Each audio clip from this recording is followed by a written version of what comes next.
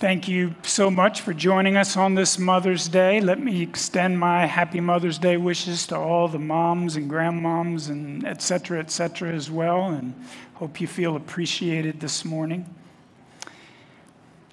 If you happen to be new to the church, my name's Don. I'm one of the pastors on the team here at Grace, and if you're joining us, whether in person or online, we're just so glad that you chose to visit with us this morning if you did.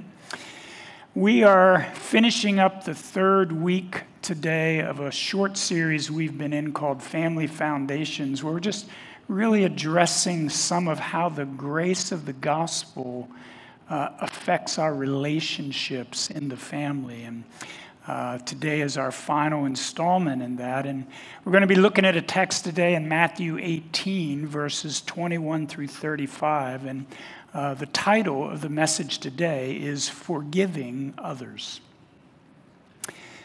And you know, forgiving those who have hurt or offended us, particularly when those hurts are deep or repetitive, can really be one of the most challenging and difficult things to do in our Christian lives. And there's probably no place where this challenge is greater than with our closest family members. It is certainly true that the closer the relationship, the greater the potential for hurt and offenses to take place. It's the people we spend the most time with. It's the people we care about the most that have both the opportunity and the power to cause hurt and offense in our lives. And I remember a number of years ago when I worked down in Baltimore City, there was a coworker who worked with me on my job, and she was a fairly young Christian, and there would be times where we would kind of go to lunch together and just kind of talk about spiritual things, and I'd just try to encourage her in her new faith. And so one of these times when we were having lunch together, we were talking, and she just kind of hesitated for a moment and said, I feel like the Lord's kind of leading me to share something with you. And so I sat there really stunned, if you will, over the next several minutes as she, in a very calm, emotionless, matter-of-fact voice, began to share with me how over several years of her growing up that she had been sexually abused by her father, and that when she had tried to tell her mother refused to believe her. And as I just sat there listening to this story, and I was struck by how there seemed to be just no emotion in how she was sharing this. And so when she finished, I asked her, I said, well, how do you feel about all of this? How has this affected you? And she, in kind of a chipper tone, said, well, it really doesn't bother me. We talked about it, and it's all behind me now. I'm over it. And while her words sounded convincing, something just didn't feel right. And so, not knowing what else to do, I just said, well, can I pray for you?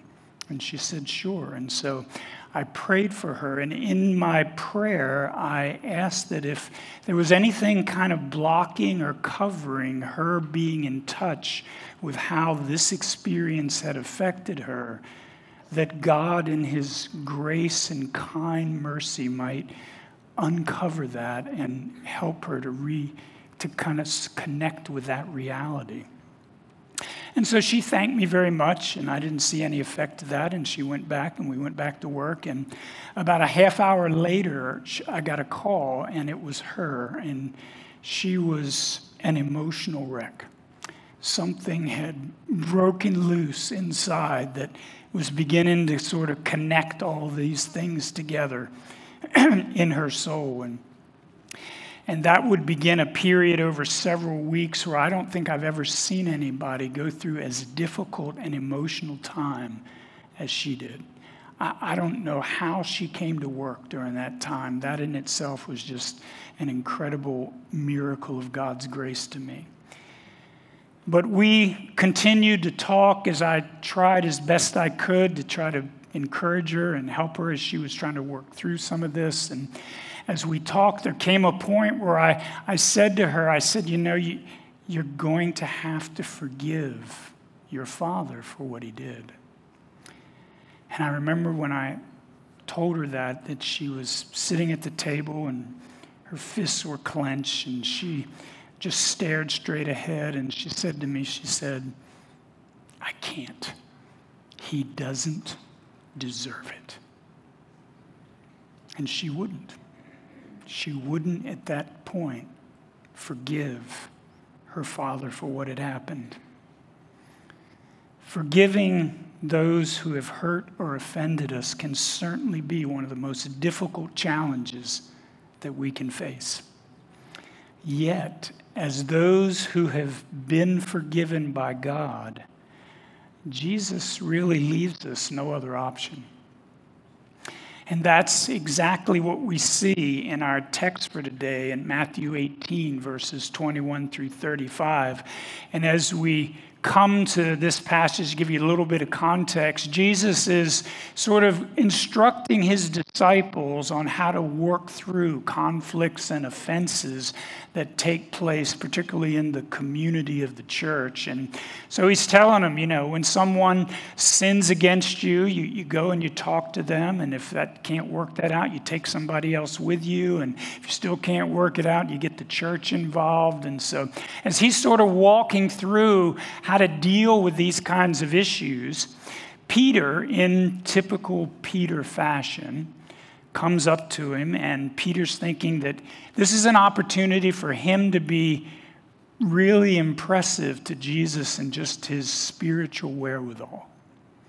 So in verse 21, the beginning of this, he says this. It says, Then Peter came up and said to him, Lord, how often will my brother sin against me and I forgive him? As many as 7 times? See, Peter is thinking he has hit this one out of the park. Because in the Jewish tradition of that day, you were required to forgive somebody up to 3 times. And after 3 times, all bets were off.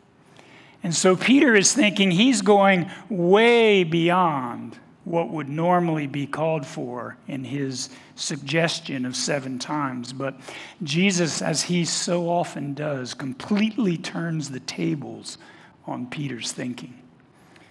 As we look at verse 22, Jesus said to him, I do not say to you 7 times, but 70 times 7. Some versions have 77. We're not exactly sure which is the right number. But whichever, Jesus isn't just upping the standard here from 7 to 77 or even 490. What he's saying is that forgiving others isn't about counting how many times someone has sinned against you. If we're keeping track of people's offenses against us, we've missed the whole point. See, forgiving others is to be the consistent practice of God's people, no matter how many times someone sins against us. Because those who have been forgiven are to live a lifestyle of forgiving others. And that's really the point Jesus is making. And that's kind of the big idea of the message today. Those who have been forgiven are to live a lifestyle of forgiving others. And so in verses 23 through 35, Jesus tells a parable to illustrate and drive home this point. So before we dig into this parable, let's take a moment and pray and ask God for his help this morning. Well, Lord, as we come before you this morning, we are aware of just how challenging it can be to work through the issues when we are sinned against, when we are hurt, when we are offended. And so, Lord, I ask that your Spirit would be here this morning in just the presence and power that only you can bring. And you would give grace, Lord, that if this is a message that needs to speak to our hearts as individuals, Lord, you would bring clarity and revelation and understanding. And Lord, I pray that you would give me grace and fill me with your Spirit, that I might speak your truth accurately and faithfully, that you might be glorified and that your people this morning might be blessed and served well. I ask this in Jesus' name. Amen. So there are 2 points that I want to draw from this parable that we're going to look at this morning. And the first one that I want to talk about is why we are to forgive others. So let's begin by looking at verses 23 through 27. Jesus said, "Therefore the kingdom of heaven may be compared to a king who wished to settle accounts with his servants. And when he began to settle, one was brought to him who owed him 10,000 talents. And since he could not pay, his master ordered him to be sold with his wife and children and all that he had, and payment to be made. So the servant fell on his knees, imploring him, 'Have patience with me, and I will pay you everything.' And out of pity for him, the master of that servant released him and forgave him the debt." So Jesus begins this parable with the words, "The kingdom of heaven may be compared to." In other words, what he's saying is this is how things work in God's kingdom. This is how things are in the kingdom of God. And so in these verses, we are introduced to this servant who owes an unimaginable debt to the king, 10,000 talents. And we don't know exactly how much that is in today's money, but an estimate might be in the neighborhood of $6 billion. So maybe if you're Elon Musk or somebody, that doesn't sound like a lot. But the point is that for those people that Jesus is talking to in this moment, and for those of us sitting here in this room, this is an infinitely greater debt than could ever hope to be repaid. And we're not told how he accumulated such an immense debt, but it seems to be that he has mismanaged his responsibilities to the king or the king's resources, because this is a debt that he owes to the king. And this is a debt that he has no hope to ever repay, and it has come due. And he is about to be justly punished by the king. He's going to lose everything. He will be sold into the bondage of slavery. His family is going to be sold into slavery as well. He has no hope to ever be free because he can never repay what he owes to the king. Everything he is and has is lost. And he is helpless to do anything to fix this situation. And so he throws himself down before the king and he pleads for mercy. He says he'll repay, but the king knows that's impossible. But the king, instead of giving him what he justly deserves, chooses to have mercy on him instead. And in his compassion, he forgives him completely and releases him. I mean, he didn't just extend his time to repay. I mean, that would have been hopeless anyway. But he gives him complete freedom. No conditions, no hesitations. And the king himself absorbs the cost of his debt and cancels it. And in an act of incredible grace, he forgives this servant completely and lets him go free. I mean, if you were in this servant's shoes, can you just imagine what a life-changing moment that would have been?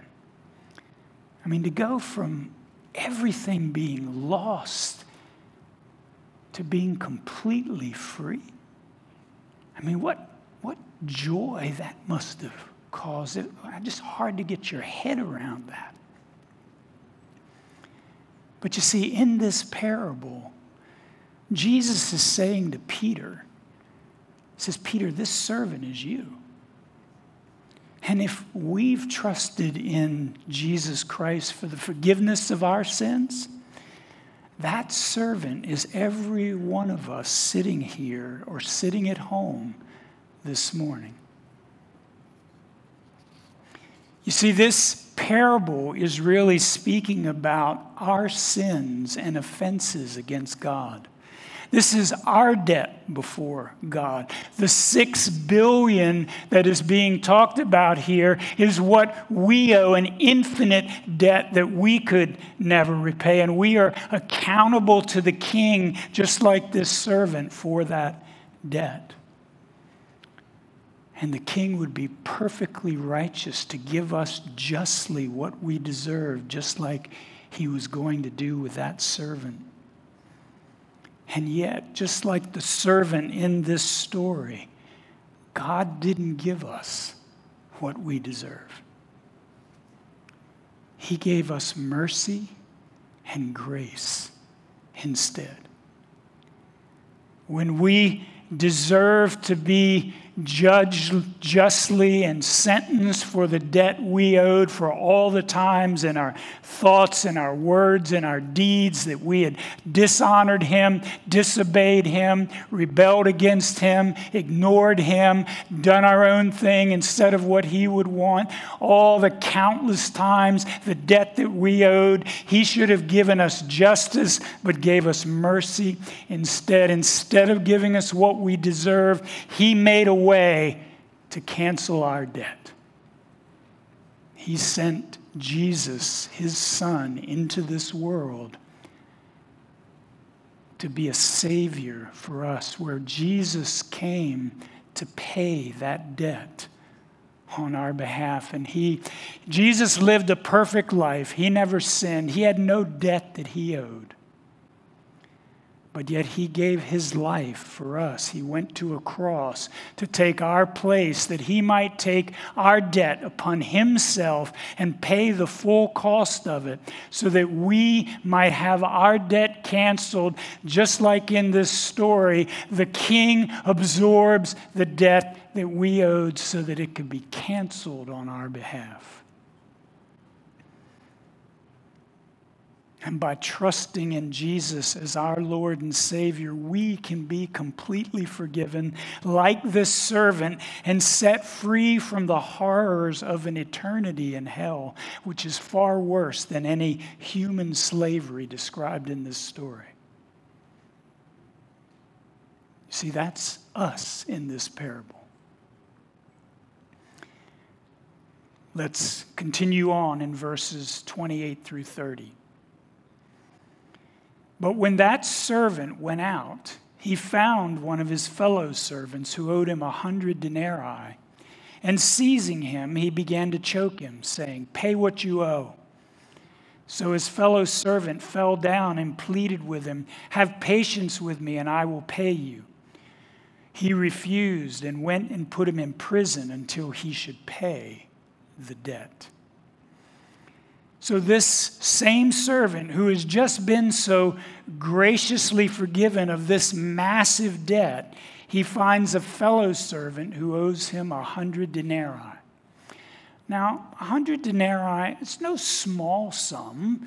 It was about 4 months' wages in that day, so it might be the equivalent of maybe $12,000 to $15,000, so not insignificant. But it is nothing compared to what he has just been forgiven.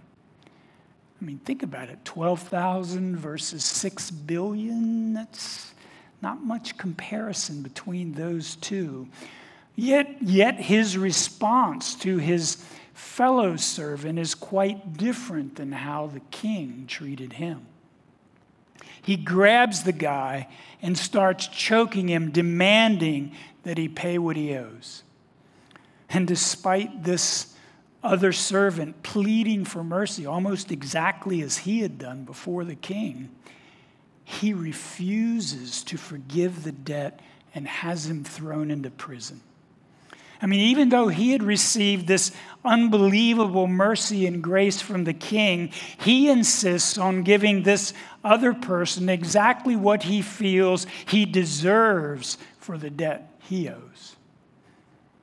And so he refuses to forgive his debt and instead seeks to deal out justice on this other man for how he has wronged him. And he wants to punish him for his wrong. I mean, think about it. He certainly can't pay back the debt if he's in prison, can he? And so he is unwilling to forgive his fellow servant. And so see, the question for Peter, the question for us, is that the way that we have treated those who have sinned against us or hurt us in some way in our hearts? I mean, maybe it's those in our natural families who have hurt or offended us in some way. Maybe it's those in your church family or those you work with or others. Do we want to give people what we feel they deserve instead of forgiving them and giving them grace and mercy? Do we seek to punish them by holding on to resentment and bitterness towards them?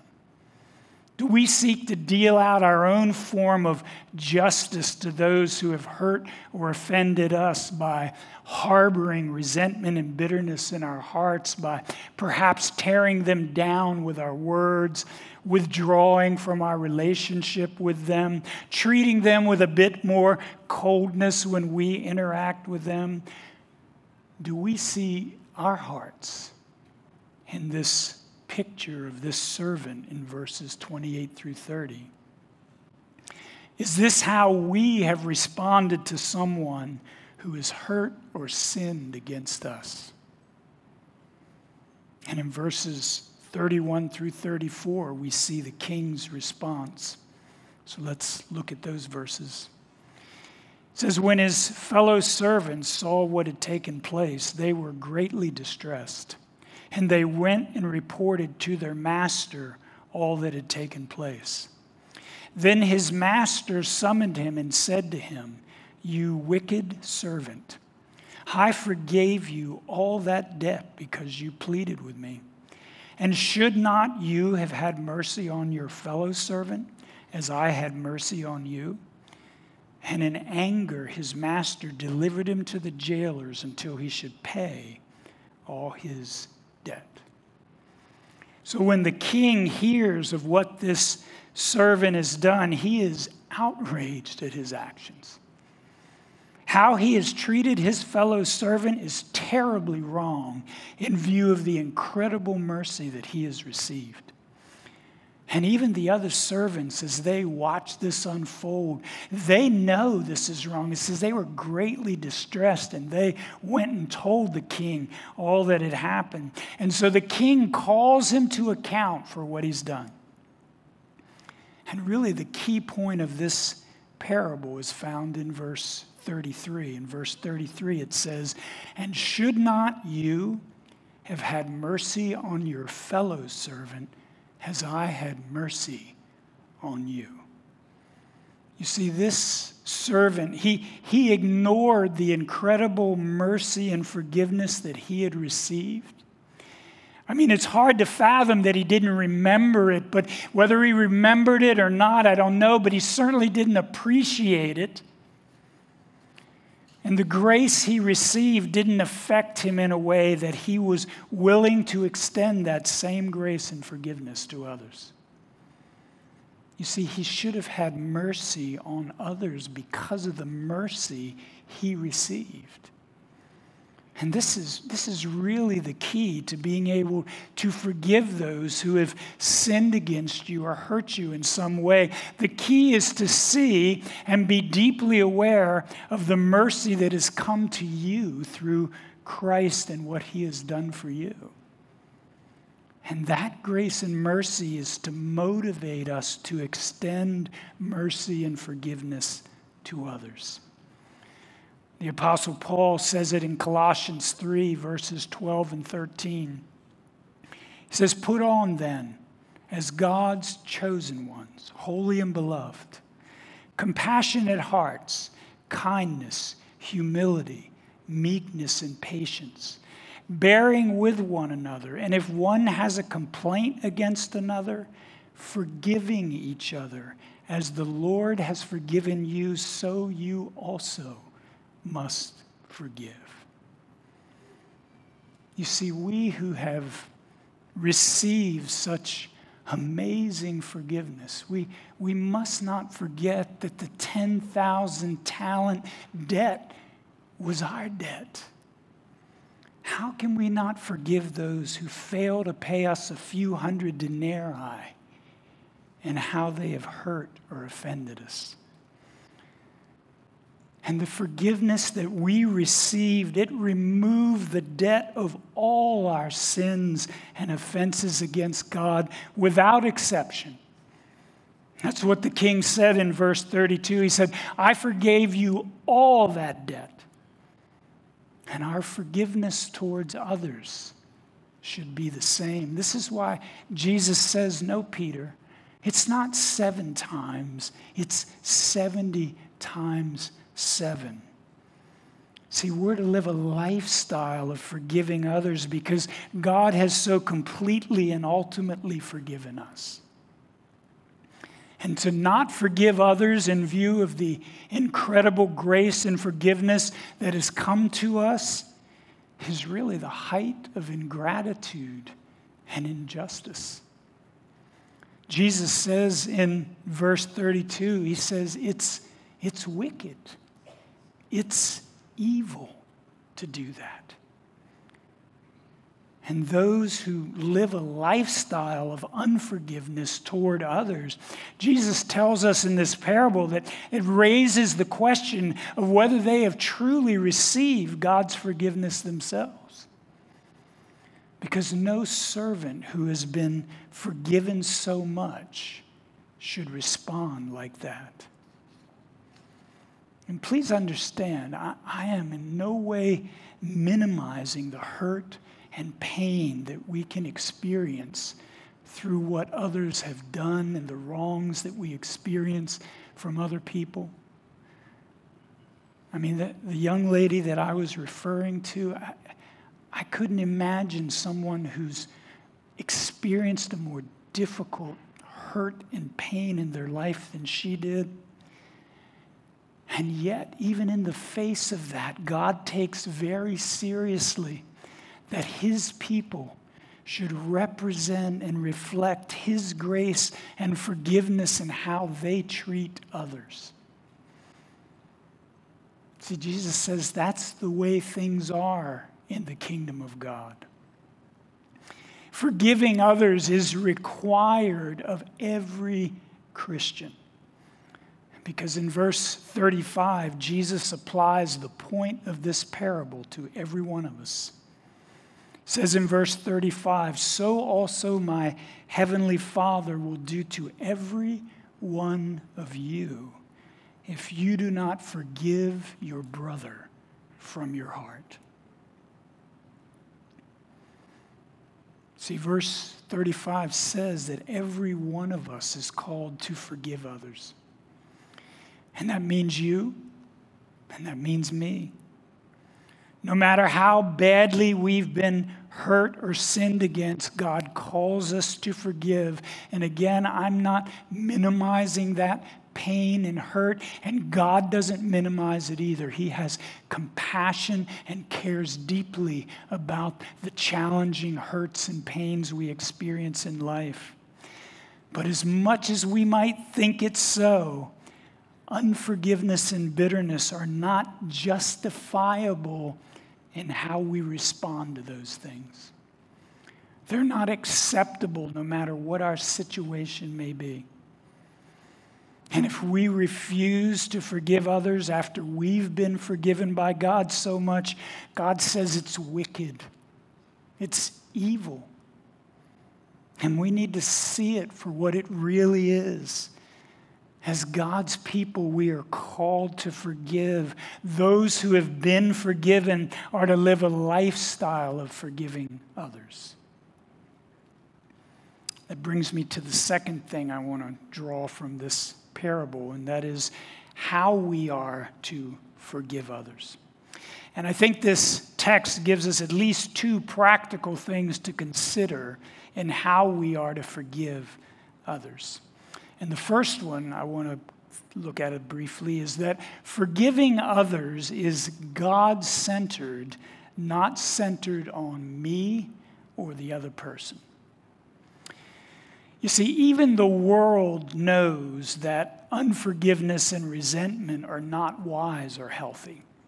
I mean, you can listen to Oprah or Dr. Phil and his 9 laws of life, one of which is the power of forgiveness. Or you can go to any therapist, any counselor, and they will all tell you the same thing, that unforgiveness and bitterness is damaging to your soul. And forgiveness has tremendous benefits to our soul and our hearts. But what's interesting is that's not what Jesus focuses on in this parable at all. See, because forgiveness is first and foremost about me and God. It's my relationship with the King that calls me to forgive. See, I forgive those who sin against me because I want to honor God and please Him in how I respond. I forgive others because I'm aware of how much the grace of God has come and granted forgiveness to me. See, forgiveness is primarily an issue between me and God, rather than between me and the other person. And so while I extend forgiveness to those who have hurt or offended me, forgiving others is something I do before God and to God. See, forgiving someone really doesn't involve the other person directly at all. See, it's so important that we keep a vertical orientation in how we deal with this issue of life, because it's that vertical orientation, keeping this as something about me and God. It's God that I want to honor and obey when I choose to forgive. It's God's mercy and grace that I need to be aware of to motivate me to forgive others. And if I don't keep that vertical orientation that way, then I will by default deal with you like me and you, horizontally. And see, here's the thing. Our human default when we deal with people horizontally, when it becomes about me and you, I'm always going to want to give you what you deserve. And the only way I won't do that is if I reorient myself to do this, make this about God. So forgiveness is first and foremost about honoring God and representing the grace of His gospel to others. Second practical thing I think we can draw from this parable is that forgiving others is to be from the heart. Verse 35 says we are to forgive one another from our hearts. See, we're to forgive all those who have sinned against us or hurt us genuinely in our hearts. And the first thing I want to say is this doesn't require that the other person be sorry or repentant first. See, a lot of times we think to ourselves, well, if they would just come and apologize, if they would just come and acknowledge they're wrong, then I'd forgive them. And I think God would say, no, that's not the way it works. In Mark 11:25, Jesus says this. He says, and whenever you stand praying, forgive if you have anything against anyone, so that your Father also who is in heaven may forgive your trespasses. Jesus says when you stand praying, there's the vertical orientation. This is about me and God. He says, forgive if you have anything against anyone. There's no conditions, no requirements. They don't need to come and apologize. They don't need to come and tell you they were wrong. Jesus says, anything against anyone, forgive. Because it's about you and God. And now there will be times when God calls us to go and reconcile a relationship that has been affected by some offense. But if we're going to pursue relational reconciliation with someone who has sinned against us or hurt us, it's really critical that we deal with our heart forgiveness toward that person first before God. Because forgiving them in our hearts, it'll position us to handle that attempt to reconcile in a gracious, God-honoring way. See, here's the thing. If you don't work through the forgiveness in your heart first, when you go and try to talk to that person, you're going to find yourself getting hostile, defensive, because you haven't really dealt with the heart issue first. So if we're called to forgive others from the heart, how does that work? Well, first, let's consider a little bit about what forgiveness is. Forgiveness is a choice that we make in our will. Forgiveness is not a feeling. I can't tell you how many times as I've talked to people about forgiveness, I would hear people say, I can't forgive that person. I just don't feel like I can do it. And I get it. There can be a lot of powerful feelings connected to the hurts and offenses that we experience in life. But here's the problem. If you wait till you feel like forgiving someone, you'll never get there. Because it doesn't work that way. Forgiveness is a choice that we must make in our desire to honor God in view of His grace and mercy and forgiveness to us. We choose to forgive another person. And as we do that, then the feelings will change as that unfolds over time. And if you think that seems impossible to do, well, the truth is we do it all the time. I mean, my guess is there were some of you here sitting here this morning that when the alarm went off or you woke up to come to church today, you probably said to yourself, I don't feel like going to church today. But what did you do? You got up, you got dressed, and you're here. And so we all the time, we make choices to go against how we feel. I don't know about you, but if you got to get up early in the morning and the alarm clock goes off, there are times when you don't feel like getting out of bed. But you do.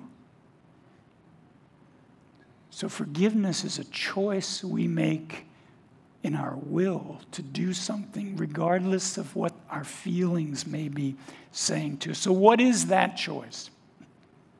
Let me give you a little definition of forgiveness that I like to use. Forgiveness is choosing to accept and bear the consequences of someone else's sin against you while not holding them accountable to you for what they did.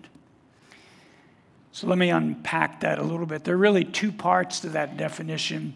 First part is choosing to accept and bear the consequences of someone else's sin against you.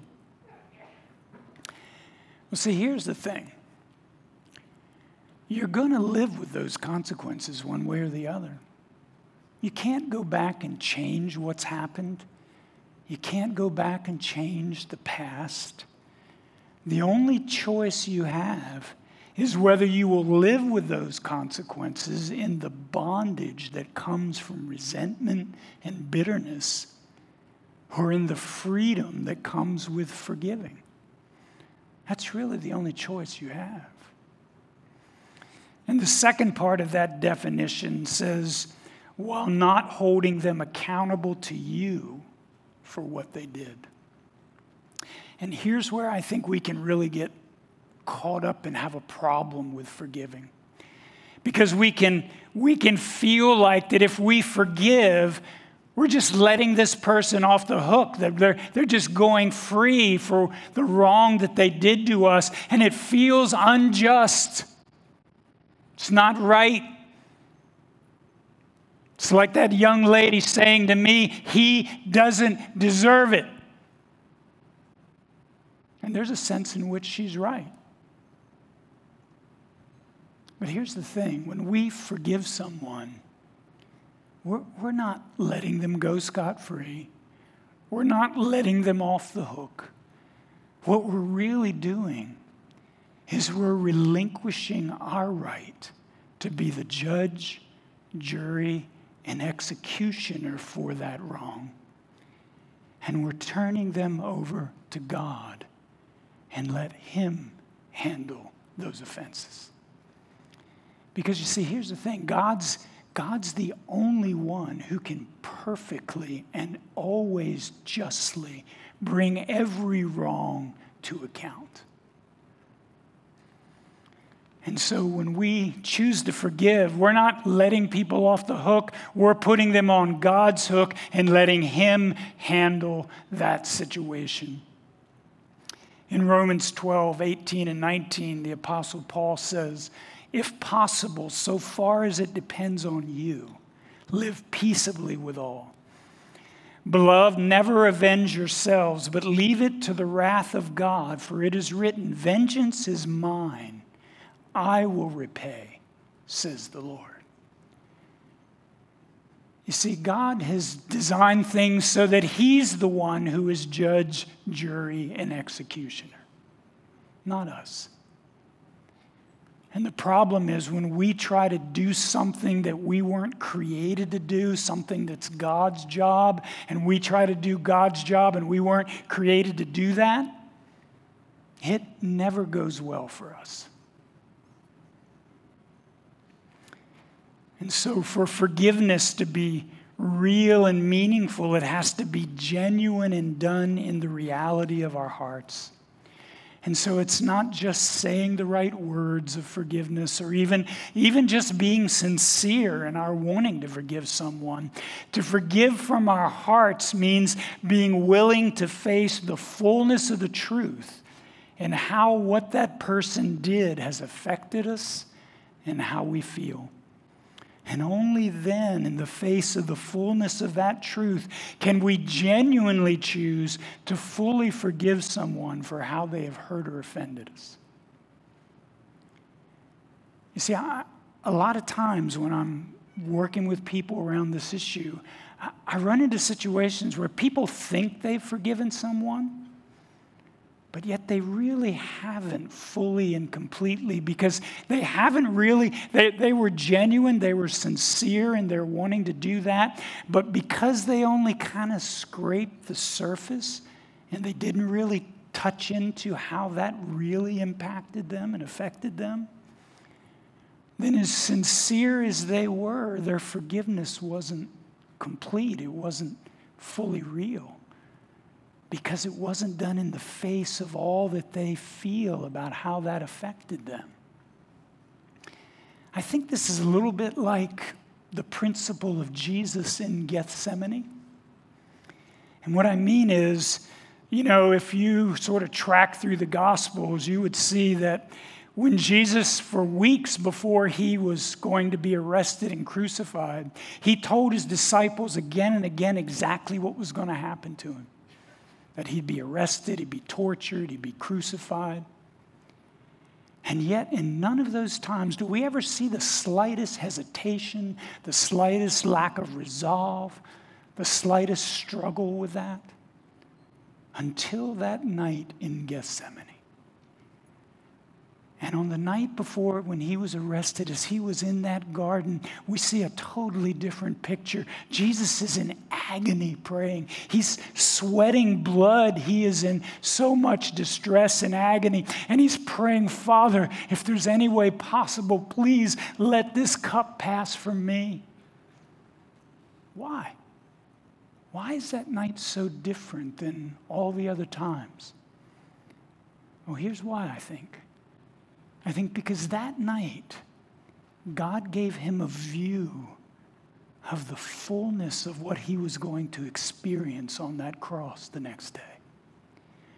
All the, not just the physical horror, but the horror of taking on the sin of millions of people, the most evil imaginable things, and bearing the wrath of God for that.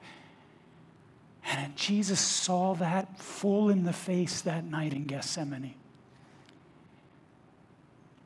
And the reason why he had to see that is because if he was going to willingly enter into that furnace of horror for us, he had to see it so the choice could be real.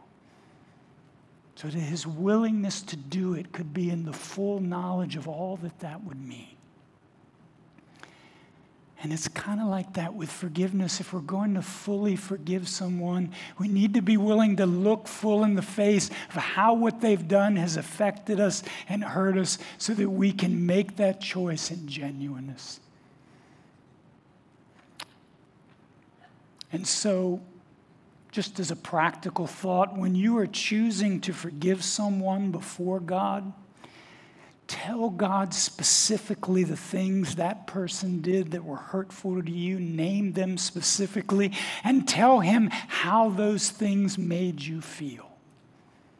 And sometimes that can just be a helpful way to just get in touch with all that may be inside of us in relationship to that.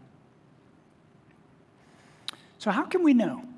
How can we know if we haven't truly forgiven someone genuinely and completely from our hearts? Well, let me just give you 3 clues. There's more we could talk about. Let me just give you maybe 3 clues that they don't have to be, there can be other reasons, but these are things that can indicate that your forgiveness towards someone may not be complete. First one is if you keep bringing up a past hurt or offense, either to someone or in your thinking.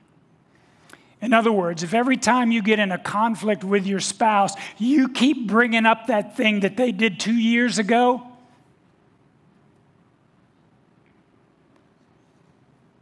or if you're not bringing it up to them, you're rehearsing it in your mind, that can be an indication that there's still some work you need to do in forgiving.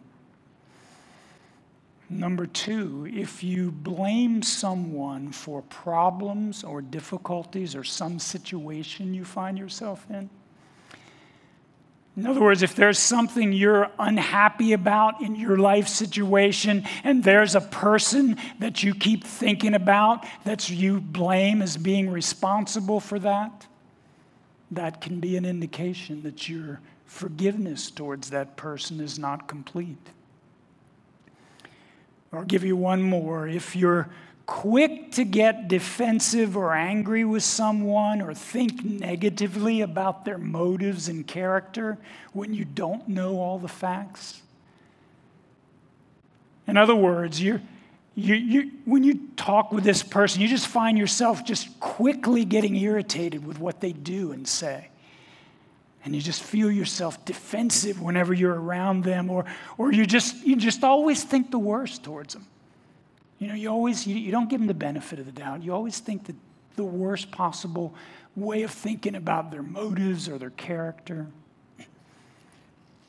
I mean, these things can be clues that we may still need to do some work in the area of forgiving someone. In Ephesians 4:31-32, Paul says this. He says, "Let all bitterness and wrath and anger and clamor and slander be put away from you, along with all malice. Be kind to one another, tender-hearted, forgiving one another, as God in Christ forgave you." You see, these things he mentions there, these are things that are often kind of the fruits of unforgiveness: bitterness, wrath, anger, clamor, conflict, slander, speaking negatively about someone, malice, having bad intent in our heart, bad attitude towards them in our heart. And so if we're going to forgive people fully completely be free from the effects of that, we need to be willing to forgive from the heart. If I could have the worship team come and join me. You know, God's command for us to forgive others, it's not just for His glory. It is also for our good. You know, going back to the story of the young lady that I worked with, as the weeks continued to unfold and I would continue to kind of get with her from time and still tried to do the best that I could in being helpful to her in that. And I kept appealing to her at times about the need to forgive her father and her mother. And there came a point where she made the decision to do that. And I remember the day as she sat there and she was sobbing and weeping, and you could just feel the power of the emotion of that moment as she walked through and made the choice to extend forgiveness to them.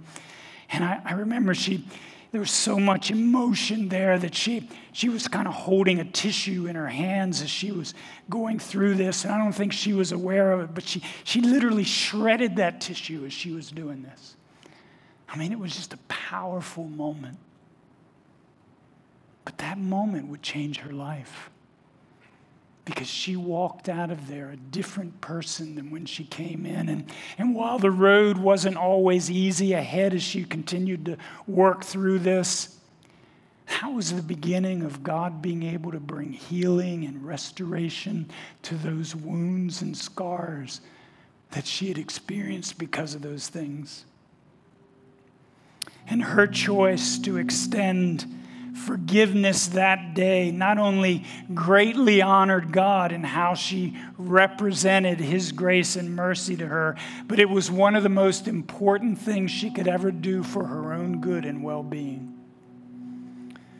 See, those who have been forgiven are to live a lifestyle of forgiving others.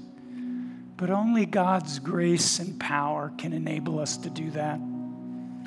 And the good news is God is for us as we seek to forgive others. He was for that young lady and with her that day as she forgave those who had so deeply hurt her. And He is for and with us as we choose to forgive those who have hurt or offended us in some way. And He will meet us with the grace and help that we need as we seek to honor Him in forgiving those we may need to forgive. Because when we do, we reflect and imitate the amazing grace of His forgiveness that has come to us in the gospel. So who do you need to forgive? Is there someone that you need to go and talk to because you know there's an offense that hasn't been resolved? I mean, if there are names or faces that have come to your mind this morning as I've talked about this, maybe it's someone in your family. I mean, our closest relationships are often those that provide the most opportunity for hurts and offenses to take place. Or maybe it's someone in your church family. Or maybe it's someone on your job or at your school. Whoever it may be, will you choose to fully and genuinely forgive them from your heart first before God? And then if there's a need to, will you go and as far as it depends on you, seek to do what you can to make peace with that person and restore the relationship? And if forgiving others who have hurt or sinned against you, if that's a struggle for you to be willing to do that, I believe God would remind you to take a good, long look at the grace and forgiveness you've received. To think about it, dwell on it, meditate on it. Let that be where your attention is drawn, because the more we live in awareness and appreciation of His amazing grace to us, the more we will want to please Him and honor Him by living a lifestyle of forgiving others. So let's stand, and as we close, let's sing this song, just asking God to work that kind of grace in our lives.